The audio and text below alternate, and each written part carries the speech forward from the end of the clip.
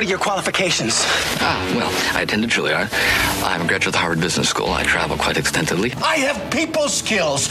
I am good at dealing with people. You just don't know when to give up, do you? I could do this all day.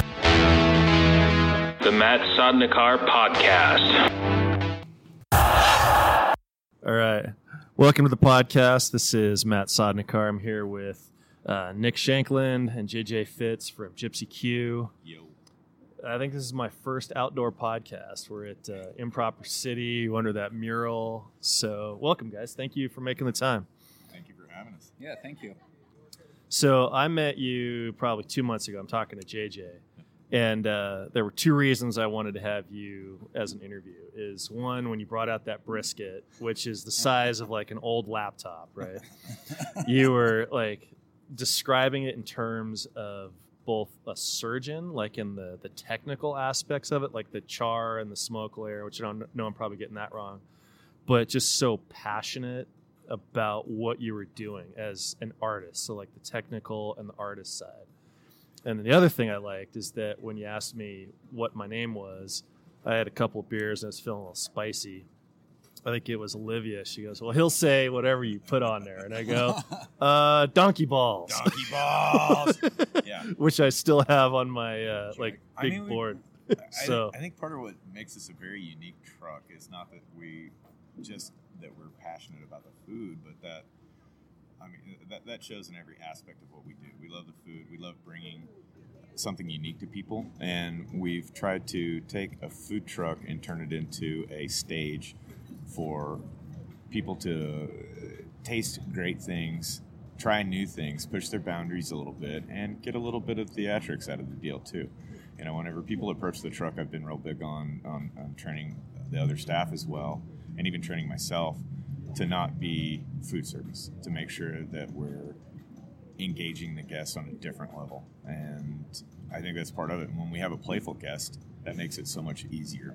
It was a good time. I mean, it showed. And when we're busy, that's when it's the hardest, whenever we have a line out the door. But it also can provide a little bit of a break for the guests waiting in line, because it's kind of a dragged wait for your food. You know, you're hungry, you're hot, you're cold, whatever the environment is. We're outdoors 24/7. Yeah. And so to have that moment to get away from that wait, to break it up a little bit, to get in people's faces. Sometimes we get a little savage with people when they're drinking. Sometimes we play with people, make funny names, ask them what their spirit animal is. You know, yeah, that was a fun one. Put them on the spot. Put them on the spot. You know, like get them out of it a little bit. You know, and then feed them something a little bit unique. Everybody's had barbecue before, so we're not a barbecue truck. You know, that is a huge component of what we do.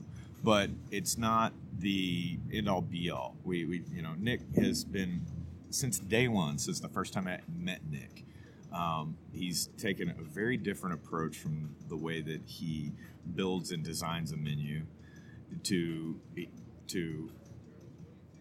incite a guest experience. And so everything's very unique. Everything's got his own personal spin to it. And, you know, something that we came together on a long time ago was making that fun for people. You know, we even toyed around with doing pop-ups for a little while, and we did a couple of events, and it was about the majesty and the wonderment of what can be involved in tasting new things. And so that definitely is a bit of a dimension to Gypsy Q, because it's not a barbecue truck. It's Southern Q with an Asian flair. And so, you know, when you're not feeling barbecue, you can still enjoy something off this rig. I got nothing. You summed it up great for me. Yeah, he's a very self-deprecating chef too. Yeah. Never really been good at giving myself credit, I guess. That's my job. Yeah.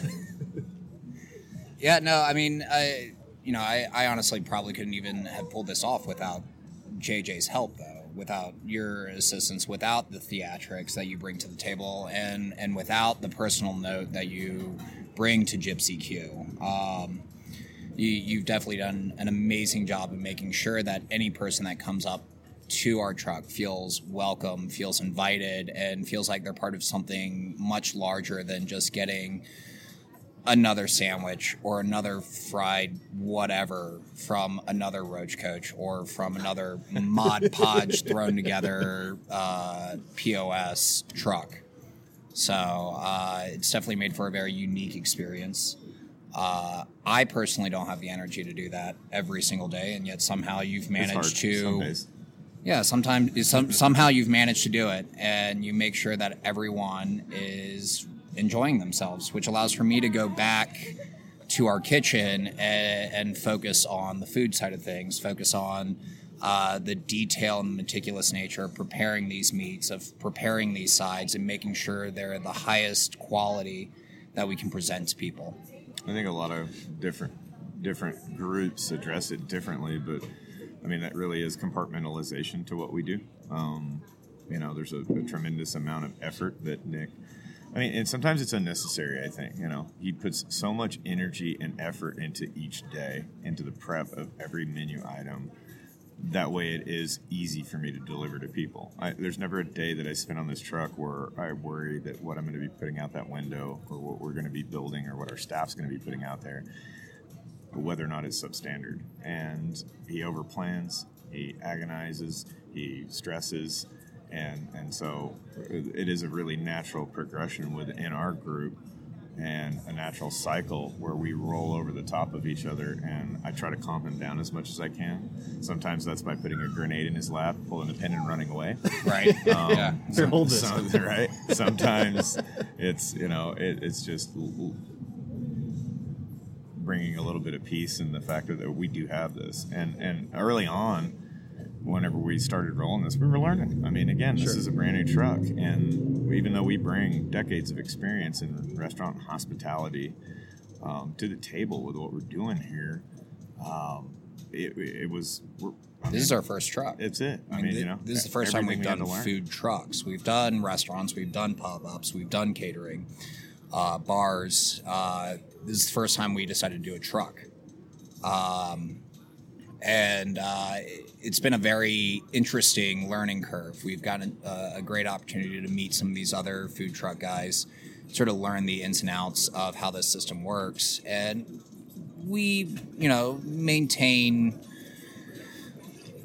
a certain level of normal with these food trucks. But again, as JJ's talked about, we want to go above and beyond just the normal food truck experience. So that's we're not trying to be better than the other trucks, because there's some fantastic trucks out here. There really is, and we've learned who those guys are. Yeah. But we are bringing what we hope is a unique experience to our guests. Beyond just the menu. With you on the truck, it most certainly is a unique experience. And we're bringing that into our culture with all of our staff too. Yeah. Because we have expanded so much into catering and lunches and things of that nature that we are onboarding quite a bit of people, and everybody's excited to work on the truck. That's been fun. It's something different than regular food service. It's like bartending with food. So there is that cultural engagement that you feel with the guest that only a bartender feels in this traditional hospitality environment. And so that's the way we're addressing it. So, it's more of a bartending experience, like, hey, Matt, how you doing? You want a sandwich today? Is it donkey balls again today? That kind of thing. So it's always donkey balls. We do have followers. We do have, there's even a dog in this neighborhood that when he sees the truck coming down the street, he chases us down the street. And so we are becoming a little bit of a rhino, like, it's not icon's not a good word, but a landmark in this neighborhood. A moving landmark. Yeah. We pop up in different spots. I have people wake me up on Sunday morning. Where's the truck going to be at today? And I got to try to look at a calendar and remember that. And so we are. I hope we're doing the right things, and I think that because of that engagement with the guest, they'll let us know if we're not. And so we are, I think, doing it a little bit differently. And we want to continue that with the future concepts as well too. And this has been so good so far that there are future concepts on the way. Very shortly, one. Yeah. We have a new one coming out. Similar style, the way I've been explaining the personality of this new concept. We're going by the name Pickle Chicken.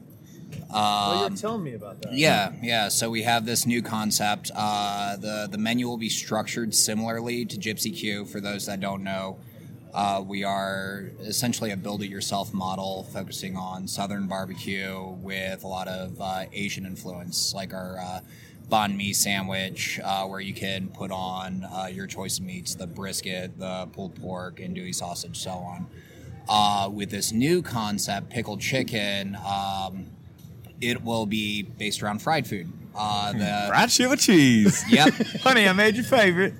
So JJ has already said he does not want to work that truck. He does not want to go home smelling like fried food every single day. It's going to ruin your complexion. Yeah. I don't know that there's anything left to ruin about my complexion. We're doing little testers here and there through some of our lunch programs that we're also doing. So I actually tried out the fried chicken sandwich at a location. We were frying chicken in a cubicle in an accounting department. We'll let the name of that office. You know who you are. Yeah. We'll let that one remain nameless. And some people were a huge fan, and then others not so much.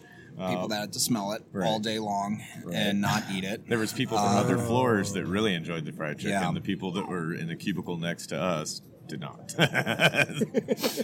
But, no matter how much you love fried chicken. So we're doing this fried foods concept instead. We decided I wanted to just name the truck Fried Shit with Cheese, but they wouldn't let me do that. City might have an issue with the permit or something. Yeah.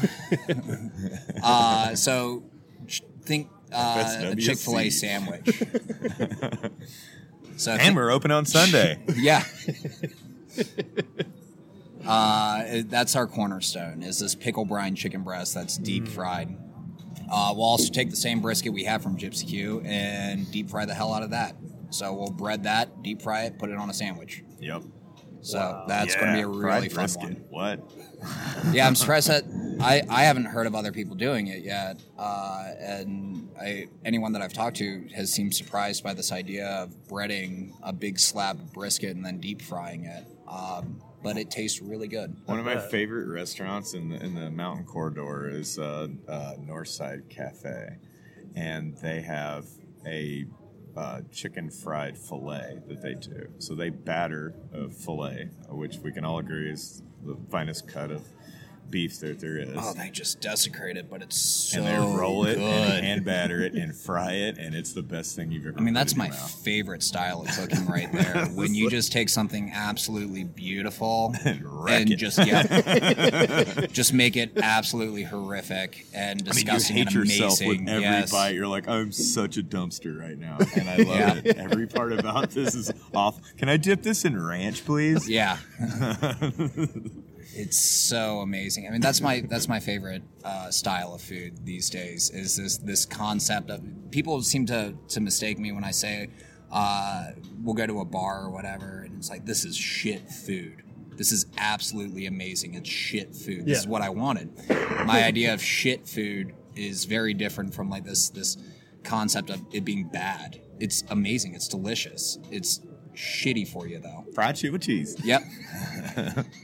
And that's sort of what I wanted to bring with pickled chicken was, I mean, you know, we're doing our kimchi mac and cheese, but deep frying it. Yeah. You're going to roll it in a ball, kimchi yep. in the middle, freeze it, drop it in a fryer. Yep. Make a deep fried mac and cheese ball. Deep fried. You could just name the truck Ragrets. Yeah. So that should be coming You're down. gonna remember me tomorrow. That's the name of that truck. Now we're deterring people. If you're on a diet, don't come here. No, we're not, because everybody knows what they're doing when they're walking up to a fried food truck. It's like, and I don't. This is cheat day for sure. I don't even eat fried food that much, but man, when I smell those fryers go off. Oh, it's so good. when we were sitting next to Crescent City. Oh god. And I could smell their damn beignets, like 2 trucks down type thing. I was like, oh, I need That's one that. of my favorite trucks, by the way, is the Crescent City Connection. They're phenomenal. They're actually from the Pontchartrain area of Louisiana. Oh, so they're legit. Oh, they're actually doing the thing. You know, there's a few Cajun trucks rolling around. I'm not real clear on whether or not they're, you know, they hail from the crescent of soul food, but these guys bring the A game hard. Their beignets are rad. They do boudin balls, and their muffaletta sandwich. Nick's really big on bread, and so like just getting the right bread for our banh mi sandwich was like so much brain damage. I mean, we had to sample bread from like all over Denver. We wanted to source it locally, and I mean, we went through everything, finally settled on the most expensive bread that there is, of course, that we could bring to the truck, which is we source it fresh daily from Vinchuan. I'm going to butcher it. We're going to have some Vietnamese people that are very pissed with us when they hear us butcher the Vinchuan. The wonderful Vietnamese bakery on Federal and Alameda that is fantastic, and their banh mi is off the hook too. Yeah, and their spring rolls are great too. So we source bread from there. These guys do the same thing with the bread that they use on their muffaletta sandwich. They won't even tell me where the bakery is. That's how closely guarded of a secret it is. And I mean, and it's really funny too because Cajun food quintessentially is it's a melting pot of all different kinds of cultures and food from all over the place. And that's an Italian sandwich. I mean, it's capricorn ham. It's all kinds of different influences done, but it's done better in that soul food way. And they brought that with them from the Crescent City. So that is one of my favorite trucks. A little shout out to my homies over at Crescent City. Justin, I love you. So take me through I want to ask two questions. So the division of the responsibilities, the labor, the partnership, and then how you guys met. Or either one in whatever. Well, we look at each other like a mirror every morning, and then we figure out what all there is to do, and then we go, here's your list, here's my list, and then we run around in circles and get it all done. I mean, operationally, I handle the night side is kind of the way we've cut it up. So everything that rolls on the food truck, from where it's going to be at to where it's staged to how it's prepped out. And so I work on that end of the spectrum, and then Nick jumps in whenever I need help from him at night, which is more frequent than it should be. And then he does day side, so he handles actually smoking all the meat in our big custom smoker. Sometimes I'll take it off, but I mean that's pretty rare. That's at that 14-hour. He'll come in at 4 a.m. and start smoking the meat, and if it's not done yet by the time he needs to go home and sleep. For the period of a day, then I'll take it off if I can, if I'm even there, if we're not dedicated to a site already. It's it is division by hours, I think, more so than anything. When it comes down to operations, I mean, we do share quite a few responsibilities and duties and everything, but for the most part, it's AM, PM. But, he touches base with new potential locations as much as I do. We both try to meet bar owners or brewery owners to sort of set up a relationship. So it's not as if one of us is doing a particular set of items and the other one isn't. We really are dividing There's a lot of the work. Overlap. And I mean, we collaborate on literally every aspect. I mean, there's some stuff that I don't want to get on me. That's how I say it. It was like, I don't want to get that on me today. It's like, that's all you, bro. Bad touch. I don't want to do that. That's you. And again, it's an identification of strengths and weaknesses. I mean, Nick's good at so many different things than I am. I'm real good about saying, I don't want to do that, and so he will do that. And then vice versa. He's like, I don't want to talk to people. You go do that. Yeah. I guess the way we've divvied this up a lot. I mean, over the past couple months, I have noticed you do a lot of the verbal side, and I do a lot of the written side of communication. He hates writing. I hate talking, as we're talking on a radio show. Talk about division of time spent, how much time he's been talking versus me. We do try to keep I don't think our relationship is replicable in regard to business models. Right. I do think it has a lot to do with our friendship. As he put it, I do think that we balance each other very well. There are significant weaknesses I have and significant strengths that he has that make my life easier. He definitely spends a lot of the time more so in the interaction of everything. Because again, I'm a chef by trade. I mean, you really don't want me in front of these people too long. For the longest time, how we met, which is exactly what you wanted to know, is a good indicator of who I used to be as a chef. I mean, I was that stereotypical pissed off young chef that would throw crap if things didn't go my way. It was not unusual to see a skillet come sliding through the bar. Yeah, we talk about that with some of our new employees. It's like, really? That's not exactly how we see things these days. He's dialed it back. Yeah, I don't throw things in front of everyone. I just throw them at JJ. Yeah. I've gotten good at ducking. Yeah. Heads up, boy. Yeah. I met Nick. I mean, it was 2000. Oh, I don't. 8, 9, 10. Something like that. 2010, I think. Yeah, 2010. It was like my first executive chef job. Where was that? Epernay Lounge, which they're closed now. They changed ownership and rebranded. They changed ownership. Well, clubs are only cool for 24 months. Yeah. And so that's the way the downtown scene works. So if you launch a new night spot, new hot spot, it's a beautiful place to be for the first 24 months, and then it changes. Everybody's on to the next new thing. And then the people that remain behind sometimes can be not the ones everybody wants to hang out with. And so, it's very common knowledge in that scene that you have your heyday and then it sunsets. And that's why you see so much turnover to the nightlife spots, specifically in Denver. I mean, in different urban areas, I've seen different groups last longer, like Vegas. I mean, you have your landmark facilities that seem to last 10 years, and then they'll make a change or a rebrand.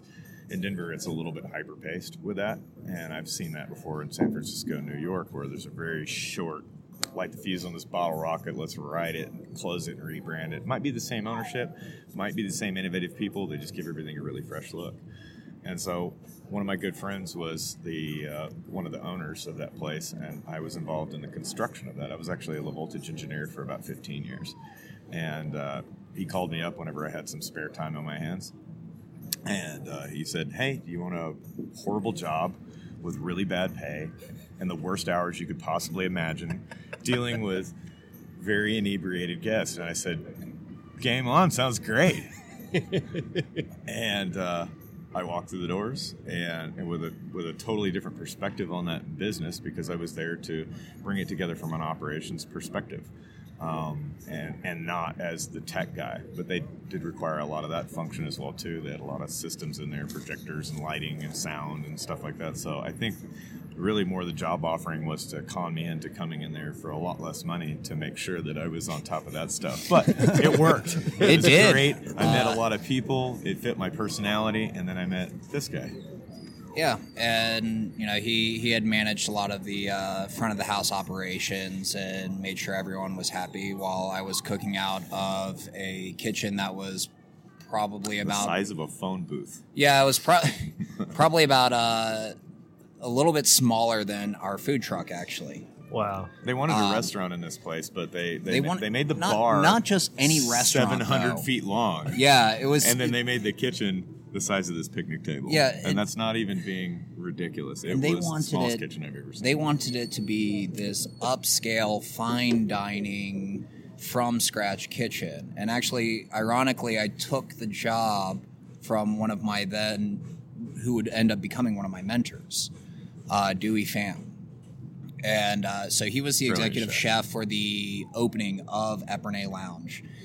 They worked with immersion circulation, cryovac systems, induction burners, convection. We didn't even have a hood system in there. So a microwave and two hot plates. Yeah, basically. Yeah, fancy microwave, fancy hot plates. Like a glamorous dorm room. Yes. Yeah, right. That was the idea, but that actually worked. When sous vide is becoming a more popularized way to cook your food, even for people at home. And it's a great way to prep if you don't have a lot of time. And then you essentially put this device in a pot that's called an immersion circulator. You program it to the time. They even make ones. We've got one that we use. They have an app for it now. And they've got an app on your phone. So you can sit there and say, I want to hold it at this, and it tells you when it's a temp and timer and everything. Yeah. And so you can cryovac your food and put it in a bag, and then when you're ready to cook it, you slap it in this pot, and it brings it up to temp, and it'll hold it at, like a steak, for instance, at a perfect medium rare. Yeah, it's coast to coast red. I mean, and I still actually, even when cooking steaks at home, still maintain a similar method using dry heat, but that's a whole different thing. I have a very particular taste with proteins in particular. That's sort of my focus in all of this. That's, barbecue. But yeah, the way we do steaks in that immersion circulation process gets that coast to coast red. So as soon as it's at your perfect 140 degrees, you get it out of the bag, and then you just sear it, and you get that nice crisp crust, and then you cut through it, and it's just tender in the perfect temperature from end to end. So I recommend anyone trying that out. There's also another method where you do it in an oven. And it sounds fancy, too. Yeah, sous vide. It's French. Yeah. It's French. That's right. Right. They know how to cook good. So we basically ended up meeting through this Epernay lounge or whatnot. We were both in sort of weird points of our lives, and our crazies matched. There's a lot to be said about that. Yeah. Since then, I mean, we've maintained a really strong friendship over the years. I mean, he hasn't always... We haven't always been active in each other's professional lives. This is the first time that since Epernay, this is truly the first time, except for that stint at Hideaway. Yeah. Which is a whole other fun story, actually. Go right ahead. This is your show. But JJ can tell you the story about how he became promoted to what was it? Promoted to. Let's keep that one in a box guest. for another time. But this is the first time that we've actually spent this much time together professionally, and it's been great. I mean, it's absolutely great. He pushes my limits. He pisses me off every day, but it's a good thing. Actually, without him, I don't think we would have been able to take off the way in which we have so far. See, I don't think conflict necessarily is a bad thing in a relationship. It's how you handle it and how you manage it. It is. Yeah. It is. I don't think we have a lot of conflict. Tomato. Yeah.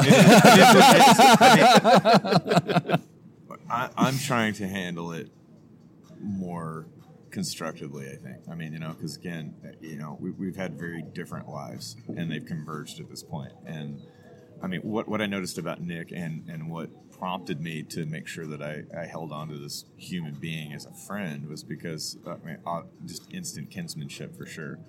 But I've always been intrigued by artistic people because I am not. I'm only good at one thing, and that's talking to people. And I've gotten really good at that in my life. And I've always wanted to be more artistic and talented than I am. And so I attach myself to people that are. So, and that's what I guess what always intrigued me about Nick is because no matter what anybody says, no matter what's going on, no matter what guest perception is, he's still very committed to a very analytical process of way he develops menus, and everything that he touches is amazing. And that's tough whenever there's all these ideals, just like with the barbecue. We again, I say we don't do barbecue because we truthfully don't.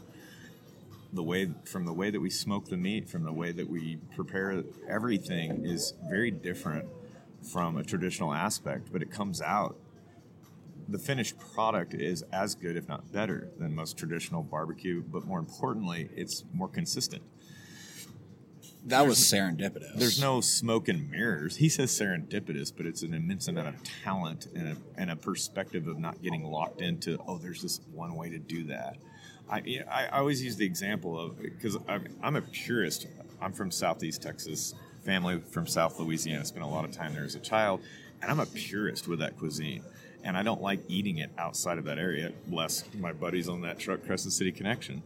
And, I've always joked with Nick, and one of the big jokes for years was like, I can barbecue better than you, which is bullshit. And he made that true. My grandfather used to spend 6 hours making a roux base for a gumbo, and it was my favorite thing to eat growing up. And it was just comfort for me and beauty and everything. And I told this man, you can't replicate that. There's no fucking way you can do that. And he literally came back 45 minutes later and jacked a tasting spoon into the back of my mouth, and it was better than my grandfather's gumbo. Mom, I'm sorry. And so it occurred to me at that moment there is other ways to do things. And again, that was my grandfather's way of preparing that, and that's the traditional in the book way to do that, to make a roux for hours and hours till your house smells like somebody set a cat on fire and let it run around. And it's horrible. And I still remember the roux days in the house when my mom was making gumbo or my grandfather was making gumbo, and it was awful. It stunk. I remember that. But the end product was beauty and comfort. And then this asshole replicates something better than the original product, but still with those same components of that emotional comfort food that was so good. I had to eat my own words, and he's done that over and over again. I was like, I'm from Texas, boy. You can't barbecue better than me. And then he does Texas-style Southern smoked meats better than any I've ever had, to the point where even the godfathers that live in this town that do barbecue, that do it right, literally, it's a science for them, even further beyond where we take it. They're like, yeah, that's really good brisket. Carl over at Albert. I was terrified to feed that guy my brisket. We actually set up at our mutual friend brewery. That's one of our sites. Great spot. He's building his brick and mortar in the corner. He used to be over at Fence Manor, and he has gigantic smoker pits out there. And I would challenge you to find somebody that's more knowledgeable about the actual cuts of meat, how you smoke them, the exact right way to do it. This guy is a fucking scientist when it comes to making barbecue. Well, he spent time with Aaron Franklin down with Franklin Barbecue in Austin, and who's widely considered like one of the masters of the godfathers of and speaking of someone that does put focus into the science behind it, Aaron Franklin, for a guy that honestly he grew up down there in Texas and everything, but he didn't really start smoking professionally till a few years prior to opening up Franklin Barbecue. And, I basically wanted to emulate, to a certain degree, his attention to detail and his desire to understand exactly what's going on with the meats. So, though growing up in Virginia and doing Carolina-style barbecue and the whole pig and the pork butts and everything like that, I hadn't really touched Texas-style barbecue. And then he did it better, and I was like, ugh. You buy his book, you read it through and through. This is how I did it. I bought his book, I read it through and through. Understood his mentality with picking your proper wood, developing your rubs, your timetables for smoking and everything, all the stuff that barbecue aficionados slave over every single day, and you just sort of learn it, and from there you sort of throw it away. You memorize it, you learn it, but then you stop thinking so much. And I think that's where the barbecue started to get better. Because, my first few goes, as with anyone that really starts going... like a year and a half smoking meats before you even fed me any? Yeah. That's how big this deal was. Because I can make some mean barbecue. Well, for me, so I started off, I'd started to get some social media interest through my reverse sear steaks. Typically, or more specifically, the chuck roast that I would do in a reverse sear method, doing smoking at like a low and slow, 170 degrees, and then grill it hard. And I started to notice, as I got associated with the barbecue community online, I noticed how friendly everyone is. And that was such a cool thing for me.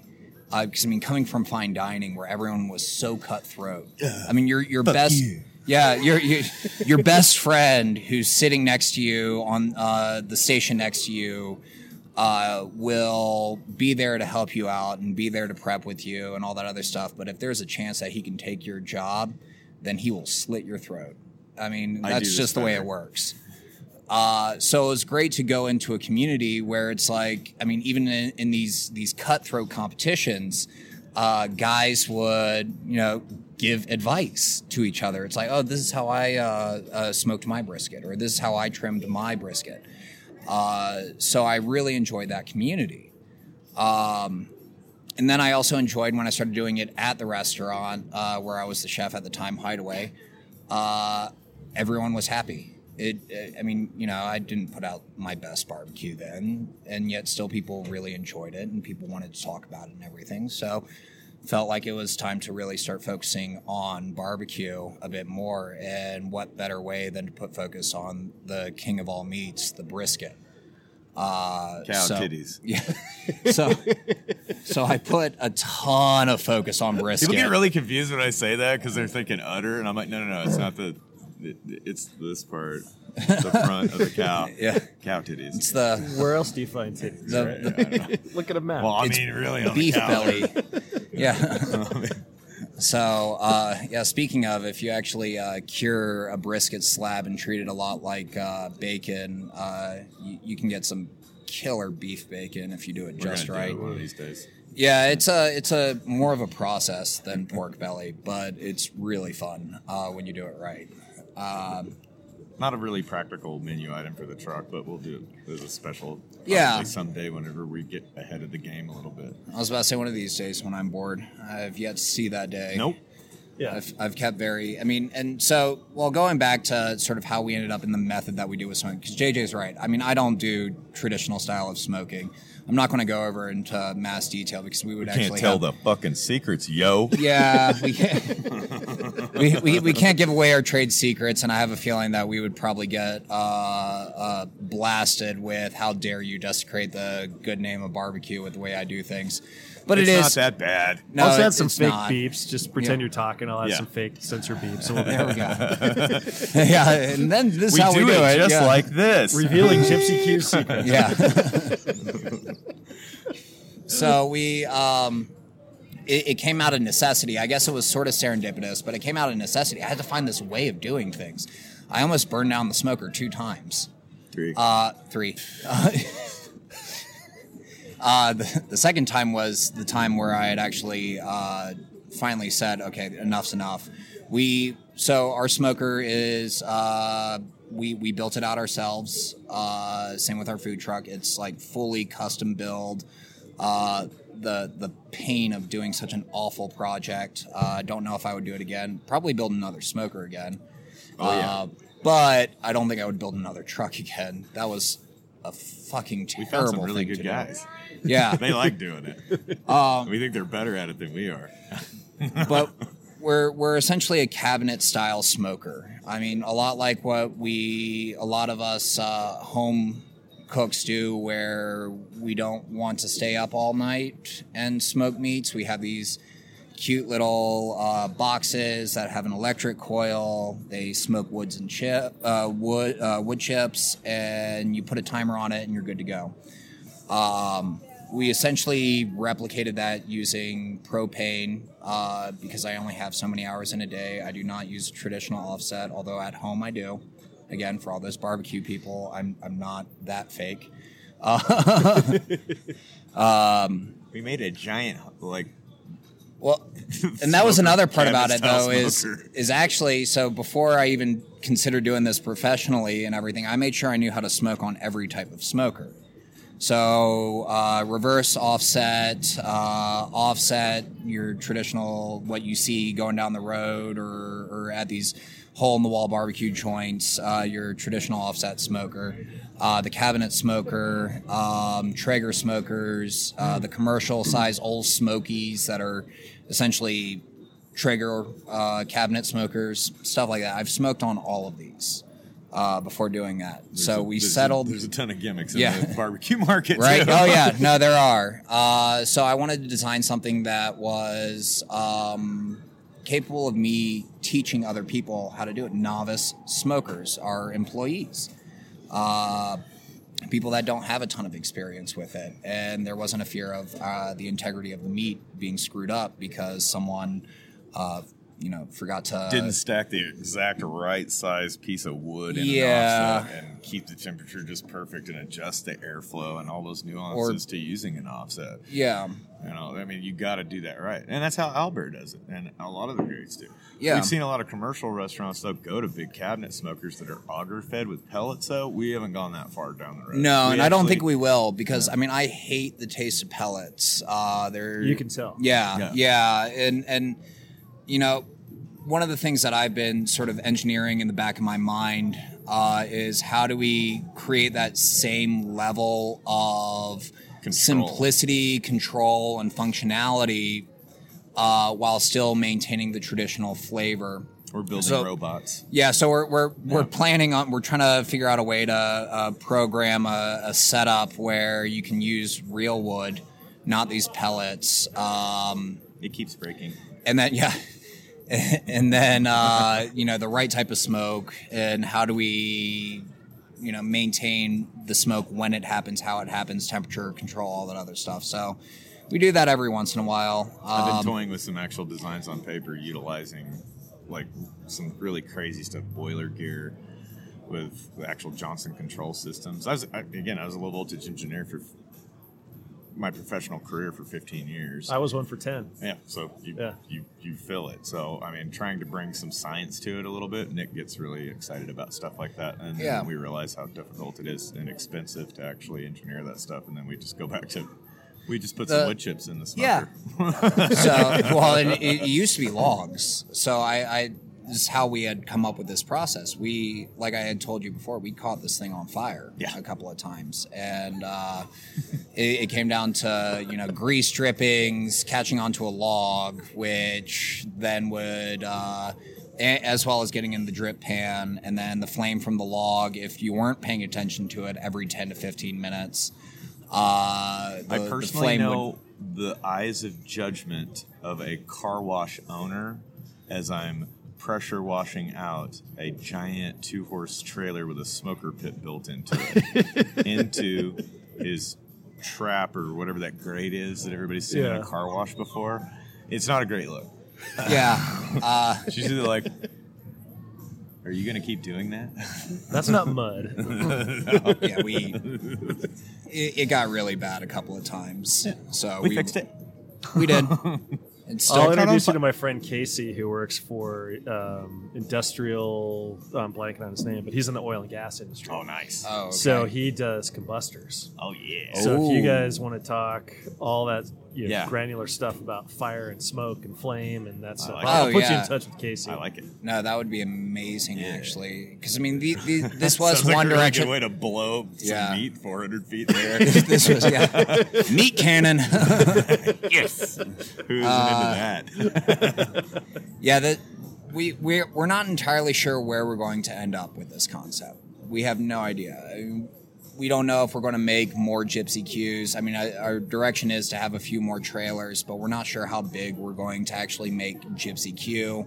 That's why we have Pickle Chicken. That one's going to expand out pretty quickly, we feel. I think that satisfies also the necessity for creation. I mean, again, like the Gypsy Q is built, it works, it's great, it's a wonderful concept, and keeping that consistent is what we're most committed to, and not playing with that menu too much because, it's becoming a landmark favorite in the Rhino area, and just, again, keeping that passion alive for that because it is really cool the way that it is, and we don't want to mess that up. Until just everybody gets tired of it, then we'll do something else. But, creating new concepts and fun concepts, again, we don't see ourselves franchising this out into where there's a Gypsy Q on every corner. It's not a Starbucks, but definitely a couple of more, I mean, we see a lot of people inviting us to festivals and special events. I don't know if we can really confirm anything at this point with some of the bigger events that we've got going on. Not quite yet. Yeah, we're going back into Velarama. That was a lot of fun. Yeah. So definitely our direction for this coming late spring into summertime is putting a lot of focus into the festivals, maintaining our relations with the Rhino area, of course. That's why we do want to open up a second Gypsy Q trailer. So then we'll have 3 of them, a Pickle Chicken and then 2 Gypsy Qs. So that way we can bounce around to festivals, hang out in our neighborhood, and sort of enjoy everything associated with all of these different environments. And we very fortuitously come into some fantastic staff too. I mean, again, it's the people that make Gypsy Q so special. And I mean, the culture that we've been able to breed amongst the people that we've brought into it, they share our passion for it. The staff engagement, the friends that we've made in the neighborhood, the fellow business owners. I mean, everything has really come together and surrounded us with a lot of love. And again, it's because we're not the standard food truckers. We're not just coming in here, blasting out some food and leaving. You know, we maintain friendships with all the businesses. We feed their staff. We, you know, carry food into them. We go above and beyond. There's not a food truck that I know of in Denver, at least, that does table service. We carry stuff into the facility, into the restaurant. I mean, an Improper City is a fantastic location. We knew that very early on whenever we saw that. You know, I didn't at first. I had no idea they were building a food truck park or they were a part of the Rayback Collective. And so the first time I sat on the curb out in front of this place in the rain, I was like, do we really have to do this? And then I saw, so, yes, and then I saw, do. and then I we saw do the have design, to do it. and I saw the layout, and I saw what was coming, and I'm like, oh, I get it, you know.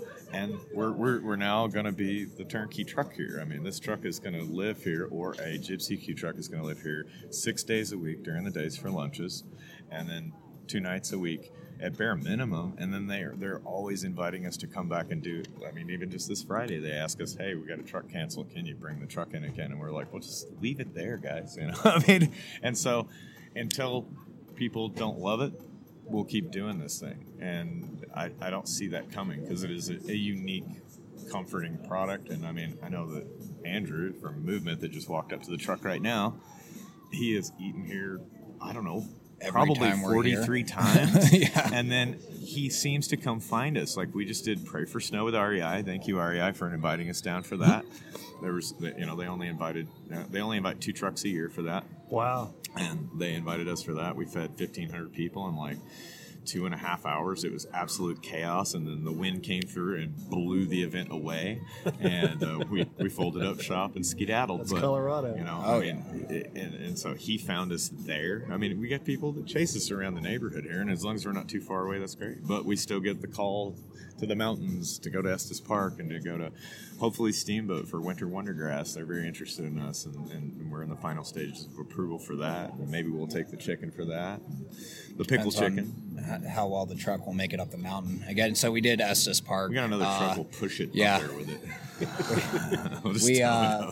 it. We started doing Estes Park this past summer, and Arlene at the barrel. Or no, it's not Arlene. What's her name?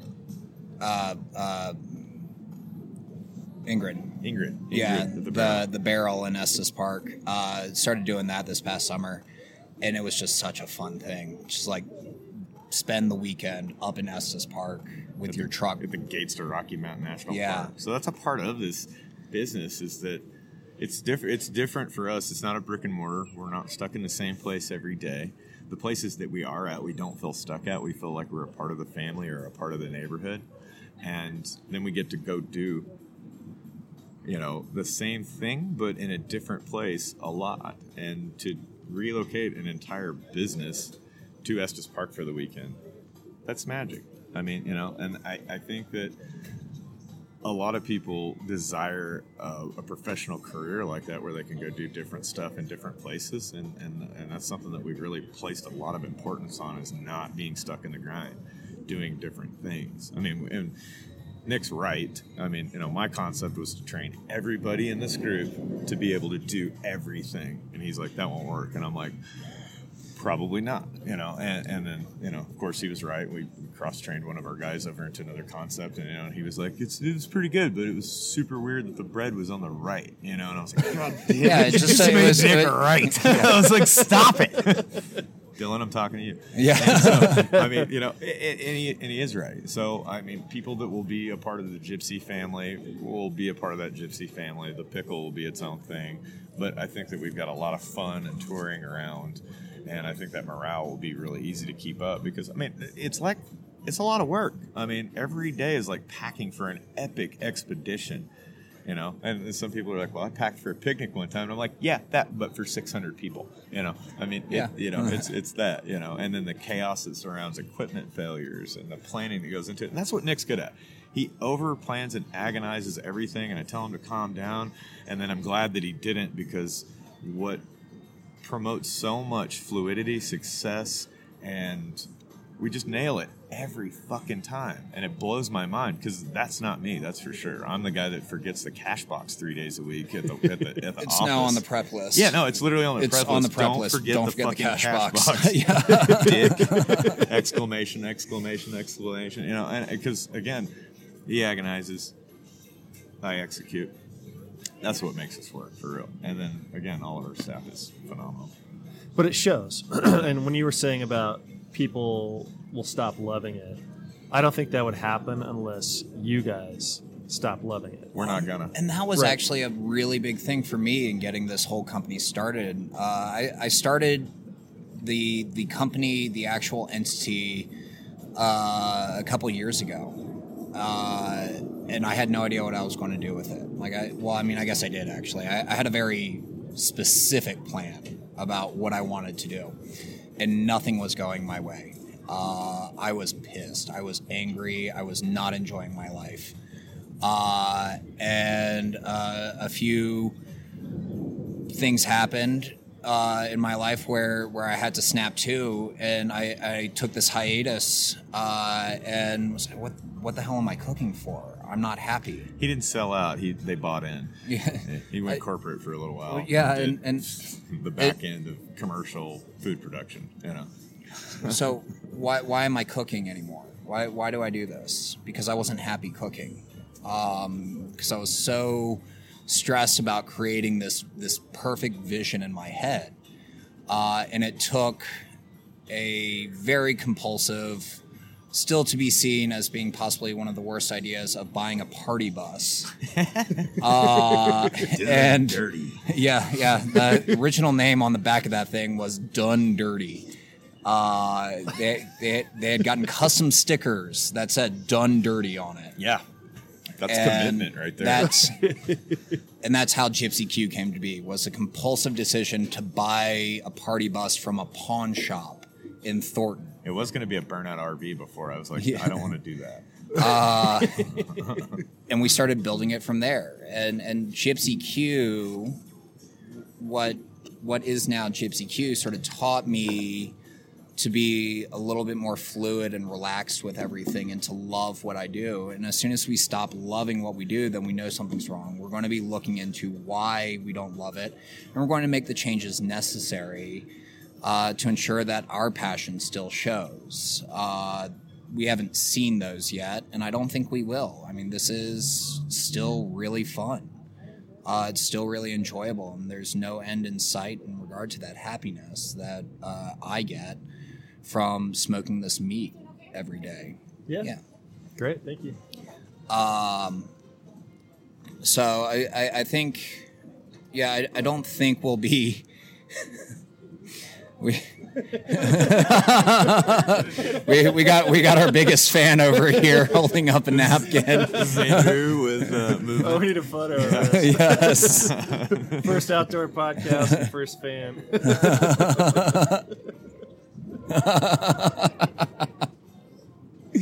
Oh, that's great. Love you guys. Thank you. We love you too. So Put your pants back on. This guy's an animal too. So I've skydived a fair bit, and I took a break because I decided to have children, and I didn't want to leave them fatherless.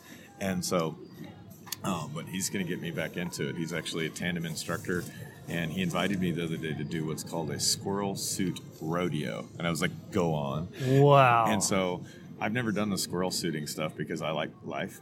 And a lot of that has to do with really like close to ground action and directional movement while falling out of an airplane. And so, but I can ride him on his back while he does the squirrel suit. And it's literally a squirrel suit rodeo. In the air. In the air. I'm into it. And I was like, I don't know what that is, but I'm in. And then he showed me a picture, and I was like, oh, yeah, we're definitely doing that. And so we're going to do that, I think, 2 weeks from today. Oh, wow. Are you wearing a chute too? Oh, yeah, Okay. for sure, yeah. Yeah, he's going to run me through ground school again. I haven't jumped in 11 years, so I have to do all the recertifications and get my logbooks back up and stuff like that. But, I mean, it's just falling out of a plane. I think I'll remember how. Yeah. Oh, man. Well, guys, this is awesome. Dude, thanks. I hate the word foodie, and I love shit gosh. food like Foodie. Yeah. Somebody says, I'm a foodie. I'm like, cool. I'm a You have restaurant fun. reviewer on Yelp. Oh, yeah. Have you seen that South Park Oh my episode? god! Yes. I was so excited, and we're gonna get sued. I was so excited when I saw an article that Yelp is like taking a huge hit right 20% down. now. Oh yeah. Yeah. I love it. The pay for play scandal, all the bullshit. I had Yelp call me as a business owner one time and says, "Well, you got a negative review here, but we can screen those review if you want to buy into our premium package." And I was like, this feels like mafia level extortion right now. How about you go insert bleep here yourself as hard as you can? Yeah, that was The great. fun part, I still actually have a Yelp bottle opener. Hey, we're Yelp. We're going to ruin your life. Here's a keychain. Yeah. We had an event, funny enough, at Epernay. Yeah. It was a Yelp event, and they were giving away keychains. I've maintained this keychain the entire time to remind me how much I hate them. I finally realized what Yelp was whenever I was looking for the address of a Denny's in Boulder, Colorado one time, and I pulled it up. And it was a Yelp ad at the top of the list because they staged their marketing really well. And I clicked on it just for the address. And then I was like, oh, I'm going to fall into this hole. I started scrolling down because it had like one review. I don't know. It's like a friend wanted to meet at Denny's or something at Boulder, you know.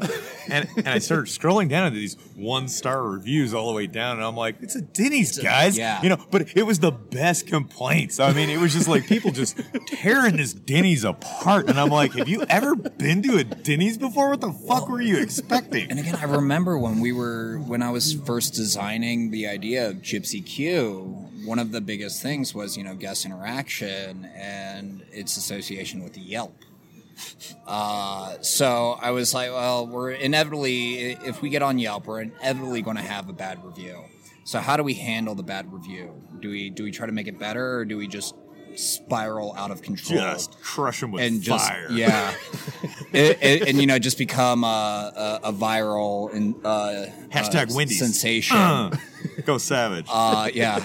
So, I was like contemplating the idea of allowing the employees to like 86 a guest if they wanted to. And I was like, well, if a guest is going to be a bitch, then, just we don't have those. play though. into that. No, we haven't. Occasionally we'll have a really inebriated guest get really confused about shit.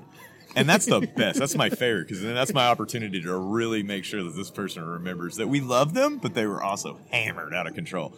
I mean, to the point of where, we had a girl walk up to the truck that literally says Gypsy Q on it and has a very clear menu and say, have some pizza? Oh, yeah. No, she goes, slice of pepperoni. And you're like, wait, what? She didn't even ask her. She was just like, I just want a slice of pepperoni.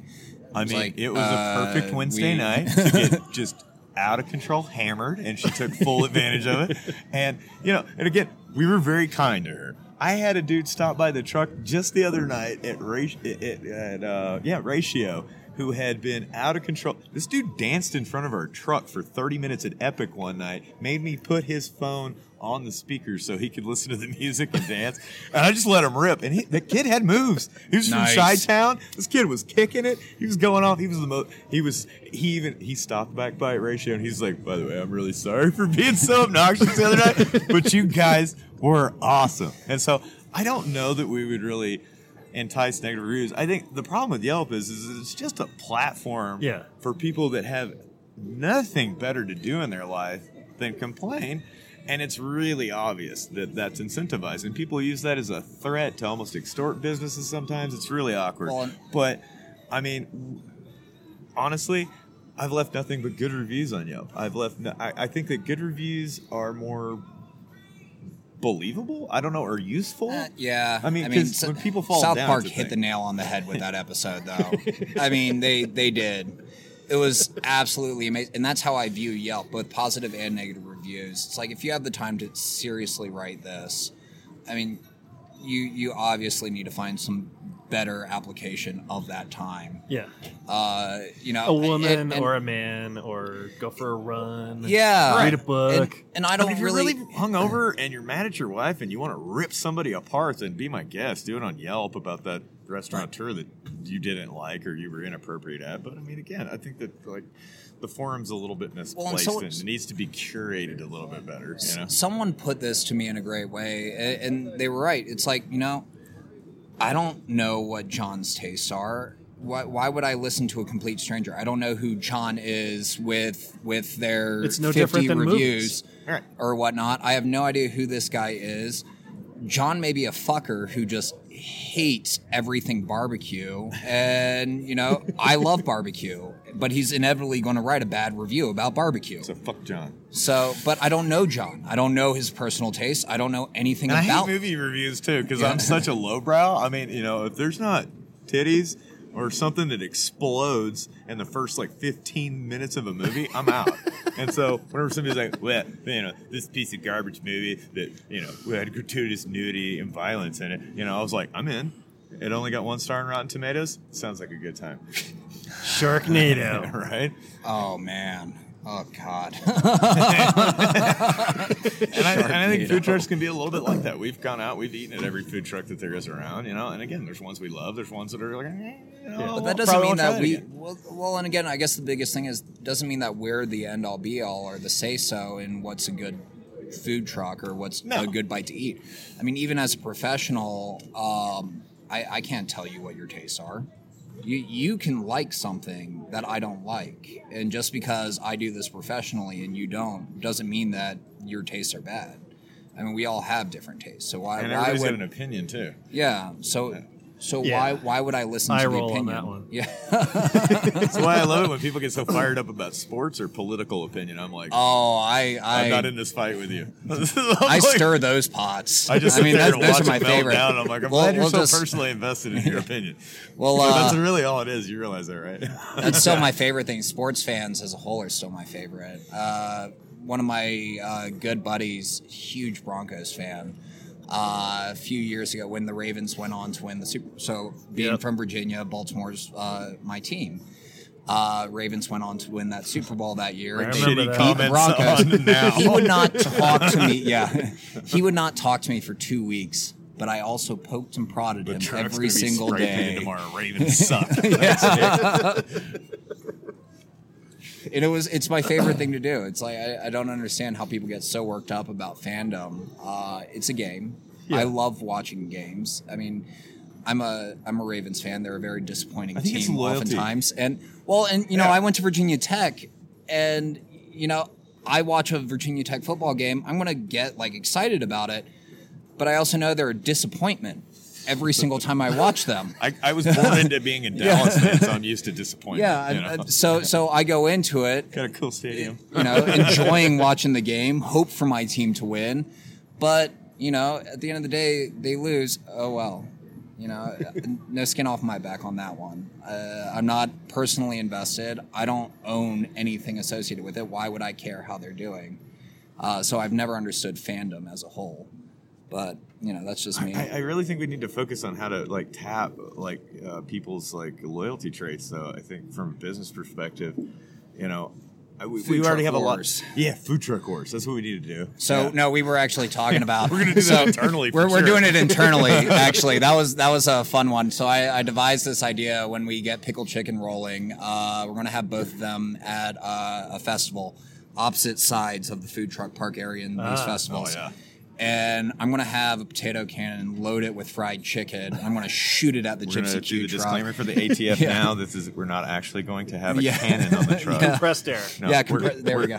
We're gonna actually have pirate flags that Pirate we hoist up flags, with yeah. a chicken dangling the gypsy pig from a noose. Yeah. So raise it, and people are going to wonder, it's like, man, these two trucks guys are really really hate each into other. it. Be like the Hatfield McCoys. Why do they hate each other so much? No one's going to know that it's actually us, both of them in the same company. I think they'll figure it out. Well, the pickle chicken's going to be matte black. It's going to be the same typeface. It's going to be lime green and pink instead of blue and pink. Oh yeah. So it's going to look very similar. But yeah, there's definitely a desire to create a little bit of a rivalry. Oh, there you go. That's the pickle colors. Yeah, those are the pickle colors right there. The ugliest colors we could find that stand out, that make you remember that chicken was so good. Well, what I say is that I've eaten at a lot of restaurants, eaten at a lot of food trucks, but you guys were an experience, and it was just fun. And like you talked about the bread for the banh mi, and it was just, there's an attention to detail, but that has to be coupled with the passion. And it was not just a food truck like that. That whole day that I was hanging out here, I was watching that mural be painted. I met you guys. I hung out on that patio, and I just was coming down. I forgot there was a Broncos game. I forgot there was a Rockies game. I kept going north until I found a parking space. So I went through Lodo and all the way. It was like, well, shit, I guess I'm going to Rhino. But that whole day was just magical. And when I tell that story about the mural and finding Improper City, I talk about Gypsy Q, and I talk about you. Magical. God, and it's it's so like, cool. It's just, I don't remember very many food trucks, but I'll never forget yours because it was a fucking experience. Awesome. And an amazing experience. That's what we're going for every day. So. And everybody in our group is going for that too. I mean, you can tell it shows. They like it, and we do keep tabs on that every day. We want everybody to like it every day, and if we can keep, I mean, again, there's aspects of everybody's job they don't like, or it's not their favorite, but we're trying to vacuum all of that out of hospitality and keep it where it matters. That was one of our biggest things, and when developing our mission and our inspiration and our goal. I've had the pleasure of working in some awful restaurants and working for some awful people. And I hate to admit it, at one point in time, I was probably one of those awful people. And he's like, throwing the frying pans. And I actually up until recently our still flatware maintained. cost has gone down dramatically. It's all paper goods now. That's so. Yeah, I actually kept 3 of the frying pans that I had broken as a reminder to not be that person again. Have fun, and that we're having fun. And I'm really happy. This has been the most odd experience to actually have as many people as we have who wanted to work for us. People that we have just met once. I mean, I just met someone on the gondola at Breck, and she was in food and bev, and she was like, "You guys sound amazing. Can I just..." Yeah. We're filming can I work out here one day for a TV show. Some of the people that stood in and were essentially our guests in the filming, like Drayton. She has interest and wants to come work. Yeah, here. so we've had random people just want to work for us, and so this has been absolutely amazing to have that, and we want to continue that. One of the, as I was getting ready to say, the biggest thing that I want to turn upside down in this industry is not the food that we make. It's the experiences that we give, more particularly with our employees. I mean, we are a startup. That filters down to the guests. I can't offer them amazing things right now. I really do want to, and I feel that as we grow and expand, we will be able to do that because we already are. Yeah, I disagree with them hardly on this one because we're giving them a place to work and function. That's not. The founder of Patagonia wrote a book called "Let My People Surf," and he restructured corporate, workplace in a way that nobody ever had, and so we're kind of following in those footsteps of the greats. I mean, there are new ideas, there are innovative ideas, but there's also stuff that's been founded by amazing people that we can look at as a business and try to adapt that. The trick is how do we adapt that to hospitality? Because that's the really hard trick. But letting people pick their schedule. We put all the obligations on a big calendar, and everybody says, I want to work here, here, here, here, and here, and this works with my life, and I can go skiing this day, and I can do this, and I can do that, and then we make it work. And that's evolving as we grow it up, and when we create that experience for our staff, then it's easier for them to deliver what we desire to the guest as far as it being a fun experience, because they're having fun. They interact.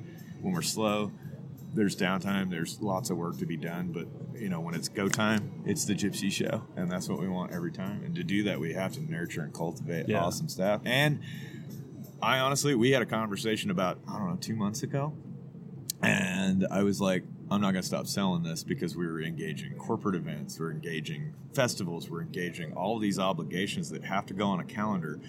And if anybody is on top of that calendar, it's Nick, because he's planning preps, pars, the food, the production, everything that goes into this, and every detail of it. And he's like, stop selling it. And I was like, nope. And he's like, how are we going to staff it? And I was like, it will come. And it did. I got lucky. It wasn't like I didn't have this master plan of how I was going to generate all this fantastic staff. They literally approached us. We didn't have a hiring sign on the side of the truck. People were like, wow, dude, this is really cool. Can I work here too? It's like, sure, come on. I mean, we literally did that. We have not had to put out a help wanted ad since actually, JJ came on full time and everything. We just have not had to do it. And I'm very grateful for that. You do play a huge role in that, and you do make it more fun. I mean, it doesn't seem fun to me being around you all the time, but everyone else seems to enjoy it. That's why we work opposite shifts. That's why we talk a lot on the phone. Yeah. Several hours of my day are spent on that phone, just talking to you. My phone actually lets me know how much time I've spent on the phone with you, and it's a lot. But it's actually again, it's been amazing the way this has all grown into what it is. That's so cool. And I definitely want it to continue. And the vision of making this a way better food experience for everyone, for the employees, for the guests, for management, and everything has been my key desire. I think Matt's ready to go. Yeah, he's getting cold. No. I'm getting cold. He's gonna cut and edit and roll this all up into a ball that makes sense. This has been great. So, I gotta pee. I gotta pee too. I'm cold. I gotta go see Warren Miller. Oh, nice. I was really excited about it this year. So Andrew, my girlfriend's very good friends with the executive producer of Warren Miller Entertainment, and they invite us every year to see the film. Awesome. And it was a very somber year this year. Yeah. And so it's still a lot of good content. I'm psyched for you. It's a good movie. I won't ruin it for you, but it's definitely got a lot of really big high mountain stuff in it.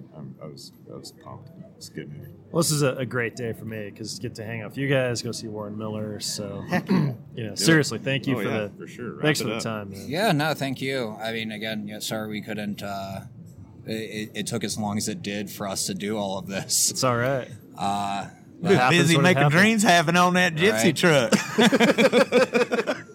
Well, with that, making dreams come true, Nick, JJ, thank you, man. It's awesome. Thank you, man. Appreciate it, guys.